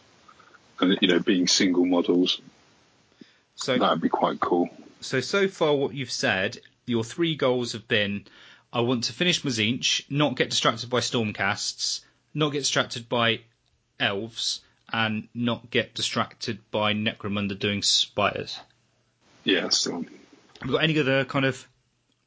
Other than the Tzeentch then, is there... I mean, you've mentioned obviously winning an award as well, which is, going from second to first. I think that's a worthy aim. You've definitely got the ability to do it. Is there any other kind of goal you would be happy if we were this time next year that you would have achieved that you'd be very pleased with? Yeah, I think one last one. It was kind of a goal this year, but never seemed to sort of got round to doing it. And it was a plan of mine to rebase some of my older sort of conversions and perhaps finish painting a couple of them off. But that's a good idea. And submit them along with the stuff that I've done for my mixed order to White Dwarf, and perhaps have an article. Yeah, no, I think that's an awesome goal, and it's something. Funny enough, I would actually say I'd echo that as well. I've now got to the point where I would like to paint things that are being showcased in something I love, and something I love is GW, and nowadays in particular, it really does feel like an institution as a gamer you can kind of get behind and that you know are interested in. So part of maybe my focus on the kind of getting the camera was to facilitate that. So yeah, that's awesome. I'm well beyond that. Yeah, so I think once Egum and Be'lakor are done, perhaps then have I've got enough done to perhaps maybe have a showcase of that. Just thinking about it, man, I don't think anybody, and I'm not just pandering your ego, I don't think there's anybody I can think of in the UK tournament scene. I'm sure there are hobby gamers for sure that are doing the level of what you're doing. What you're producing is increasingly setting the bar really for conversions. I mean, you're not like Be'lakor. I've got to be honest, that's not a conversion. That is a scratch built model. Yeah, as far as I'm concerned. And I guess you look at it like that. I mean, the other thing I did, I'm referring to my notes, is podcast notes, pro. Armies on Parade. I was going to do it this year, but I didn't get around to it. But I'll probably do that and knock up a board, an actual proper, rather than just a sprayed black picture frame that I've been dragging around with me. Or they actually get something of a similar vein as what Ben Johnson did with this, have a bit of modular terrain. Yeah. And, that's themed to the army and themed to the bases, and have a realm of battle that works alongside that as a display piece. A worthy goal for sure. Oh, yeah, it's weird. Like it's never really that particular aspect's never really been something that appeals to me. Obviously, I'll get onto what I've been up to this year, but I can understand the appeal. Maybe my focus was slightly different. Yeah. But yeah, that's me. That's you. Okay, brilliant. Well, I'm not quite sure really about what my goals are for next year. I think this year I've kind of focused. I mean, my Bloodbound's always done me well at events. And it is nice to win trophies and get feedback and get people talking about stuff. It's brilliant. But part of me, I do feel kind of out the game nowadays. Not that game, out the painting and hobby game. So I would like to, just to be honest, my major goal would be just to feel like I'm competing on the painting front again.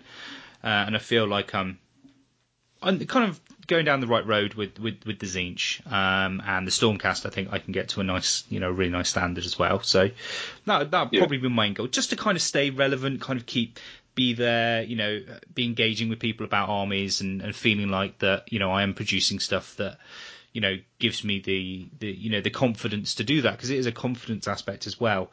I mean, an example of that would be my Cthulhu army. Visually striking, it's pretty damn unique, even if I do say so myself. But it isn't very well painted, and I have actually not put it up for painting nominations in the past because it's not, in my eyes, it's not that kind of army. And that's cool, but I kind of want to move away from it. I mean, that'll be my main goal. Just kind of stay relevant, take armies I'm happy with, enjoy playing with, but also kind of tick all the boxes in regards to, they look nice, I'm proud of them. And also they're just not dog shit when using them in tournaments. Because a bit more. Sorry. Yeah, go on. Do you think that the time that, because you put an awful amount of time into it, do you think the time you spent on your Nurgle army that won, let's face it, it paid off because you won coolest army at South Coast. Do you think that, like with me with these conversions and stuff, do you think it sort of draws away from perhaps being productive with getting not a normal army, but I mean, are you happy did you find that it's worth, the extra effort is worth it? Yeah, I mean, I'm one of those people who I'm goal focused. So if I say I want to do this for this, that's how I operate. Yeah. So I wanted to do that army and take it to South Coast and compete and win Coolest Army, which is what I did. So I can never look back at that and say to myself, well, was it actually worth it? Because it was. That was the goal I set myself. Yeah. I was proud to win it, happy to win it. It did its job, but did it develop me any further as a hobbyist or a painter? No, not really. Didn't push myself. I didn't do anything new really. It was all about the overall aspect of the army. The basing was probably the most different thing I did. It was something I had an idea that it worked, and I'm quite glad that it worked. And for those that haven't seen it, it's simply acrylic transparent bases with water effects on top, kind of peaked up to make waves, and that's it. So it all looks like they're walking on water. And it works. It works well. Very cool. It's very different, but no, I don't feel it was never an army that was meant to push me as a kind of as a hobbyist overall. It pushed me getting it painted because there's quite a lot of models in it. There's 30 Plague Bearers and 20 Blight Kings plus monsters. It's quite a lot to churn through. But part of me, maybe the most disappointing aspect of it for me is probably the fact that it's just not GW models, which sounds really weird, but it's never really historically been something that I've ever been bothered about. But it's kind of become a concern now because I do want to go to GW events and I do want to play at GW events, and obviously that's something that I could never take to a GW event, which is a bit of a shame. Yeah. Obviously for understandable reasons, but it kind of counts the army out. So we'll see. I mean, I'm trying to sell it at the moment, but there's no point. It's just kind of doing what it does. So yeah, I mean, my major thing, as I said, just kind of stay relevant with the armies. Keep kind of chipping away. I do specifically want to get the Tzeentch and the Stormcast finished. They're my, I'm gonna bundle them together because the Stormcast are almost there. The Tzeentch kind of I'm working on at the moment. I want to get them done, both to a good standard. And I just and really, to be honest, my biggest hobby goal next year is just I want to get these, get this podcast, keep it ticking over, get the blog posts up, get interesting information up there. I don't want it to feel like I'm putting up blog posts just to people to click links to so we get a kickback for it. It's not why I want to do it. It's about getting them up, and I want to keep attending events, and I want to keep taking photos. I think the best thing we do, and the most popular thing we do, is consistently taking photos of the best armies that we see at events that have been put out there. People seem to love it. The Twitter feed goes crazy. The individuals love the feedback. I love putting the blog posts up. We get loads of readers of them. It's all really, really good. And if it was me, I'd love to be able to have almost like a catalogue you could flick through, of like all the armies, all the different events. That's what I'd get a kick off, and that's what I want to keep doing. And that's what people have helped achieve by listening to this and by helping put money into that raffle to get the camera. So kudos to you. You could help me try and achieve one of my goals. So yeah, my big goal, stay relevant, finish a couple more armies to not my highest standard, because I don't think anyone ever achieves the highest standard, to a really good standard, and keep doing what we're doing, keep the podcast going, keep the blog posts. Sounds good. So yeah, that's kind of our goals, I guess, our goals and our feelings for next year. What we'll do, we'll take a quick break there, and I want to finish up by really just kind of reviewing our year of hobby. Obviously, we've covered our most recent bits and bobs, but it's just kind of interesting to see what our individual thoughts are about our own hobby throughout the year, and whether we've got any insights that might be kind of interesting to the listeners. All right, back after the break.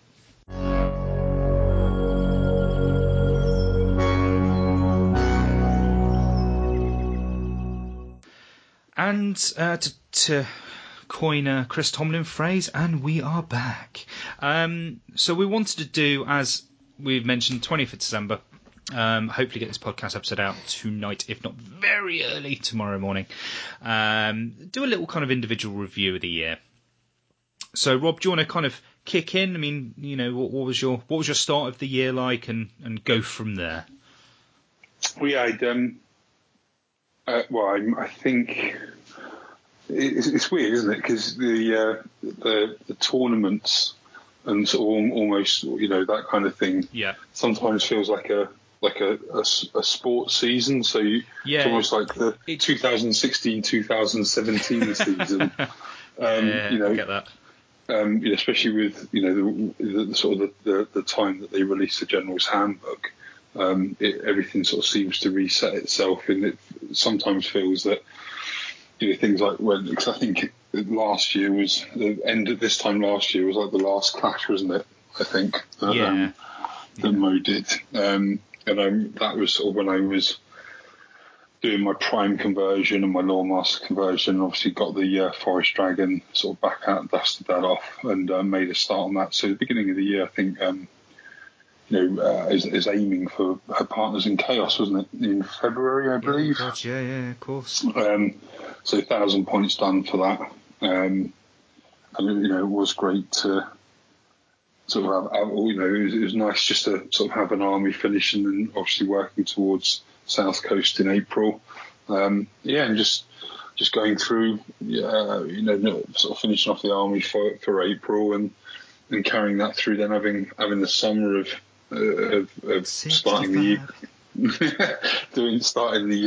Egrim conversion pretty much straight the day after. I think the Carmine Dragon got delivered the Saturday of South Coast, and I had it when I was off on the Monday. So I I think my first whip went up on that Monday straight after. So it's kind of been, I haven't painted anything, I don't think, since finishing that army off, and that's one thing that's one thing I'm really eager to get back into, because all the help and some of the feedback that I've had from the army, I really want to take that and implement it. But it's just this year, I guess, has just been the year of getting that army done. Yeah. Coming close a couple of times, being picked by Mitzi and Ian at two different events, are both very close run things. It's a testament to the fact that obviously player voted and people really like the army. Obviously, they've got a bit of the wow factor, I dare say, with the conversions and stuff, and perhaps people can see past they don't see it sort of takes away some of the attention from perhaps some of the deficiencies in the paint jobs. But yeah, it's been a good year, man. It's been really nice, and as much as I've been sort of known you guys and sort of been involved since I got back into it, having the first sort of tournament year where I've been able to take a fully painted army that's completely finished to these events and have all the wonderful feedback that I've had, and enjoy myself in the gaming. Actually, get better at gaming. I mean, 30th, top 30 at Facehammer. Yeah, nice. Was a awesome result, and playing on that last game against Will was great fun. I think you did better than me, to be honest, mate. I was a shocker at Facehammer. Well, yeah, I think it was good. Just being, it's almost feel like that year, the year of sort of getting into the scene and being part of it. You see all the guys. You've been around all these guys that have painted all these lovely armies and everything, and finally to be a part of it, it's been a great year. It's been really good, and here's to many more of them. Yeah, definitely. Well, I think simply the achievement of, and it really is an achievement, which ironically is something that maybe isn't recognised enough, is getting an army finished, and having it at a standard that you're content with it, and you can take it to events and you play with it is a massive achievement, because it takes so much time, so much dedication, so much money just to get these things done. So, I think anybody who achieves the state of having an army ready for an event that isn't just some speed painted filth, or dry brush to hell, or we've seen the shit armies and they're not worth giving. Even getting just finishing, like I said, that we touched on it last episode and had a bit of a rant at the end, but just finishing off a project and seeing a project through, regardless of the quality, because that's all subjective anyway. Depending on how much your ability or the time that you put in or whatever. But actually, just seeing a project through is a great feeling in itself, regardless of what then comes after it. Like you said, you're setting yourself a goal with your Cathurgal army, and you knew what you wanted to achieve with that, and you achieved it. Regardless of. Yeah. But and some people want to, they want to get the latest competitive armies on the board. And fair play to them. Do you know what I mean? They go out there, they spend their own hard-earned money and build it, and still got to paint it, mate. Do you know what I mean? It's still got to invest that time, and if they probably spend just as much extra time play testing and theorying it out and doing the math hammer and playing practice games. That's their investment. You know what I mean? Whereas someone else's investment is the extra time taken to convert. Like I'm sure if people that perhaps don't have as elaborate conversions as I do, if they I don't put the time into playtesting or practicing. I only play games at tournaments. I'm sure if I invested my time playing more, I'd certainly have, I wouldn't be able, I'd have to just take an army out the box. I wouldn't be able to do all the extra converting and everything. And if that's the part of the hobby that a person wants to dedicate their time to, then who am I to judge that person, or who are they to do it the other way around? Do you know what I mean? People invest their time and their hobby into aspects that appeal to them, and fair play to everyone that does it. And that's why I like it. That's one of the things everyone's put in the effort, regardless of whether it's painting or not. Well, you know what I mean? The funny thing is, sorry, just to ride you slightly, I kind of sit there and I listen to what you're saying again. Yeah, no, you're right. And I just keep getting Ricky. Ricky keeps flashed into the head. The ultimate borrower. I genuinely think Ricky's. I mean, fair play to Ricky. He's painted an army this year. He's broken the airbrush out. He's painted an army. He's got really great comments on. So well done, Ricky, for that. Honestly. But I think Ricky's actual hobby consists of talking to people about what the best army is, or how the meta is, or what would be really good that people don't expect, and then borrowing it and doing well with it. Yeah, but he must. I mean, and you guys have mentioned it, and it's been mentioned on other podcasts. He seems like, he's obviously 2 years in a row he's made the Masters. He obviously something with the AOS system and the way it plays obviously has clicked with him, and it just reminds me there's people that don't practice. There's a couple of examples of it in professional basketball where you've got guys who just never turn up to practice. Mm-hmm. They're so naturally gifted that they'll just turn up to the game and play and be amazing. And those are usually the exception to the rule, aren't you? You've got your people like Ricky who can borrow an army and just be awesome at thing. If he's got a natural talent for it, then fair play to him. But again, if people are, he's probably investing his time with other things. You know what I mean? And it's all about investing that time and what you're getting out of it, what you put in. And I'm quite content to just meander through my games and hopefully give my opponent a good game, regardless of who wins or loses, but just have a nice, as long as it'd be nice to get nominated and recognised for the hobby aspect of it. You're a bit like James. You want to be known as a good host of the game. Awesome. I know it's very, very civil and positive, and no, that's really nice. Just nice. I mean, my year in review. I mean, I won't lie. I mean, my early part of the year was completely dominated by South Coast GT, because I'd planned to do my Cthulhu army right over Christmas, and I think it was November I started. So that dominated right up until South Coast. That was it, and there was very little that I spent any other time on, other than I painted Zol, which is weird because that's almost a year now I've had him. So obviously he's just been raffled off and going to his new home, but he got painted up around that time. So that's how my January kind of started off, and then I cracked straight back onto South Coast, and it was a goal. I focused on it. I did an army, I did a display board, I won. It was brilliant. Used the army a bit. After that, it's been to a few events. So, I think my biggest achievement, or my second biggest achievement this year, has been South Coast GT winning that award. I went for something and I got it. So really, really, really happy with that.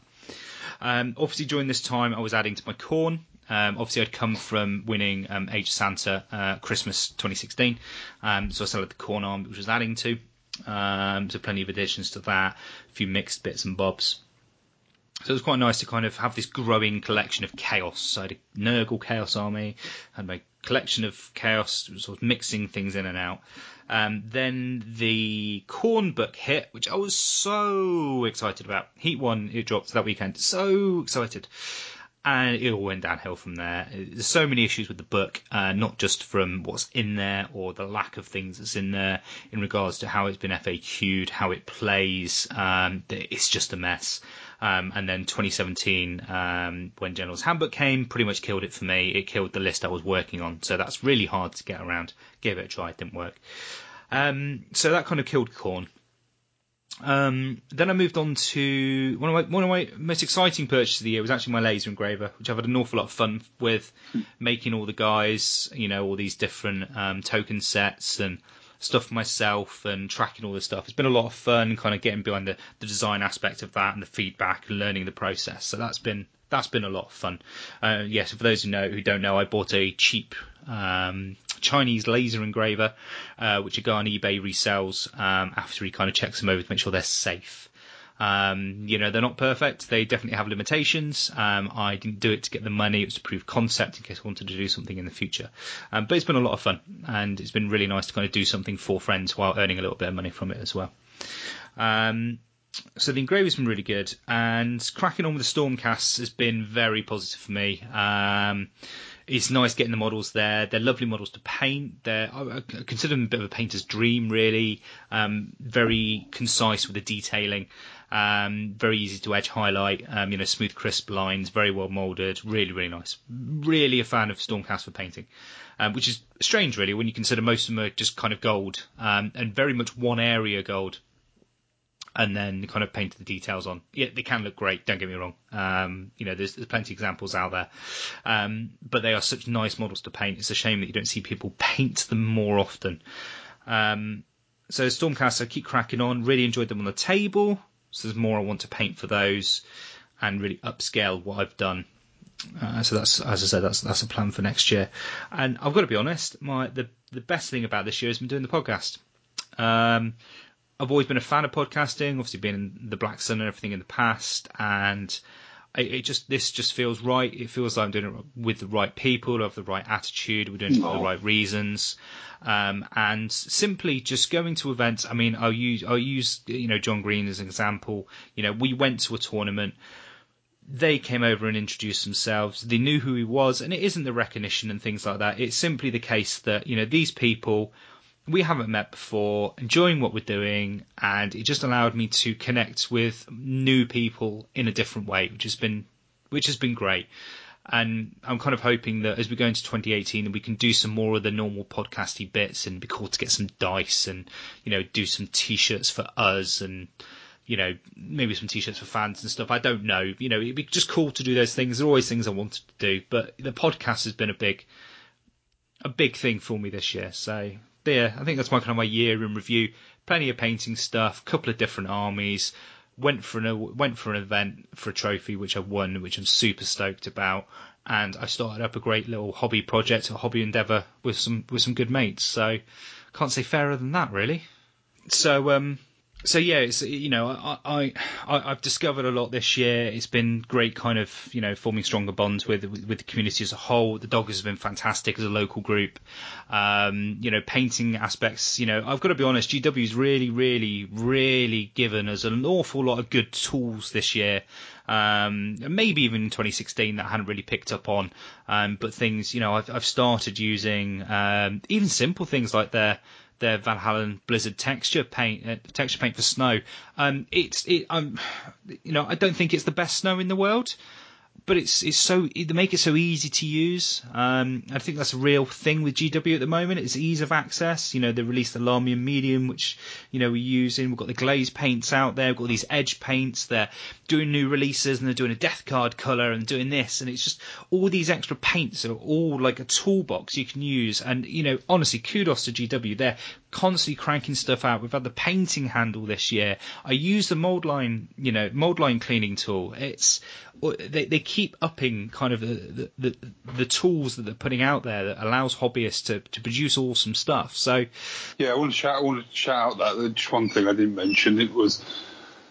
It seemed a little bit silly when they brought it out, but their little hobby saw, and it's like a little scalpel handle, but they're little saw blades the size of scalpel blades. I literally don't know what you're talking about, so I'm interested. What are you talking about? Yeah, so you can get they do the little hobby saw. Yeah. And it's I said it's the same sort of size, nicely weighted, so it feels good quality, sort of almost like a pin by scalpel handle. Right. But with assortment of different shaped saw blades. Oh, really? That are small, about an inch long, for getting in sort of arms and little areas here and there. It's really quite handy tool. Oh, that's cool too. I mean, just to kind of go with that as well, if we push it a little bit further, I think the hobby engagement and the way GW has been this year. And I mean, I don't want to gush over GW, but I've worked for them, and for so many years, with I've asked them to do X, Y, and Z, and I honestly think, without a question of a doubt, what they've been doing and the way they've engaged with the hobby is just with the community, it's just been fantastic. And I think it has led to such an amazing scene, amazing people, and an amazing ethos. So, and it's made all the difference this year, I think. And it really does. And it doesn't make, and it weirdly doesn't do it in ways that you really register a lot of the time. But it creates such a positive aspect around the hobby. Like, I don't talk negatively. I remember I used to talk so much negatively about pricing, about why don't they do this, why isn't this, why isn't. I just don't. You don't talk like that anymore. Do you know one of my favourite ever Black Sun episodes was, I think it was you, Chris, and I think Scott and Ricky maybe, going over when they released the new Visions magazine. Okay, yeah. Yeah, that was shit. And that was a very, very funny episode. I remember that. That was you saying that you thought that there's some kids out there that think they got a new unit because they've written it out in German as well as like English and French. I think that was Chris. Yeah, I know what you mean. But no, that's very funny. But part of that, I mean, you go back to the vision side of things, is that we're not idiots. Gamers are pretty savvy. Putting out a product that just shows us pretty photos of models, it's not really going to go down that well overall. And when you did have people out there at the community in the time saying, "Oh, this stuff is amazing, brilliant," look at it, and you're just like, "Well, it's not. It's really, really not, mate. It's just some models presented prettily, and you want to charge lots of money for it. So we're not idiots." So yeah, GW as a company, I think it's been fantastic, and I can honestly say that it's encouraged me to want to talk about the hobby more, which is always a good thing. But I think now we've wanked off GW a little bit. I think it's a pretty good time to kind of wrap up there. And I want to wish all our listeners, happy Christmas and a happy New Year. And if you celebrate it, if you don't, then enjoy everybody else. Wear the back pedal there. Enjoying themselves, I suppose. Well, if they do it at work, it's one of the things where I never say Merry Christmas and all that. It's almost like the American way of being Happy Holidays. So, but yeah, thanks for all the support. I mean, honestly, having the listeners, watching those little download tickers go up on the website's awesome. Feedback, conversations with people, engage with us, please do. If you've got questions, we've got a backlog of questions. I've got loads of ideas for blog posts. They're never lost. They're never wasted. They're always there, and we always want to talk about them and chat to us at events. Just keep chatting with us, and we'll keep doing what we're doing. And I want we've got some surprises in 2018 at events as well, haven't we? We keep that under wraps for now, but there's going to be some pro painted little things flying about at events to keep your eye out on. Yeah, definitely. And I also want to make sure that we're supporting those events that are going that extra mile as well. So Facehammer's painting competition, I want to make sure that when we're going, this year, that we really. Yeah, sorry about last time, guys. That was a bit of a poor showing, to be fair. Yeah, I think it was just a bit of an engagement thing, to be honest. And you kind of need to have these hobby goals, and as far as I'm concerned, doing something worthy to go into the Facehammer painting competitions is something that I want to strive to, next year. Yeah. And I know you guys kind of feel the same. And obviously I want to thank yourself, and I want to thank Ian. I know it's probably boring for listeners, me just saying thank you to everybody, but thanks to all the support so far, those podcasters and friends with, it's a good kind of time to, look back on things and just thank people for the stuff they're doing. Yeah, it's been great. It's been a good year, and hopefully you will have just as good, if not more, in 2018. I don't see why not. So we'll exit again to a nice little bit of synthwave, because it's the best thing in the world ever, and I'm hoping we'll get an early episode out next year, and got some more interesting content for you guys, and it's just for those who are interested, the end of January is the deadline for the first 400 points for our From Embers to Inferno campaign title. So those will be going up, so keep your eyes open for those. Anyway, it's goodbye from me. And it's goodbye from me. Bye. Bye.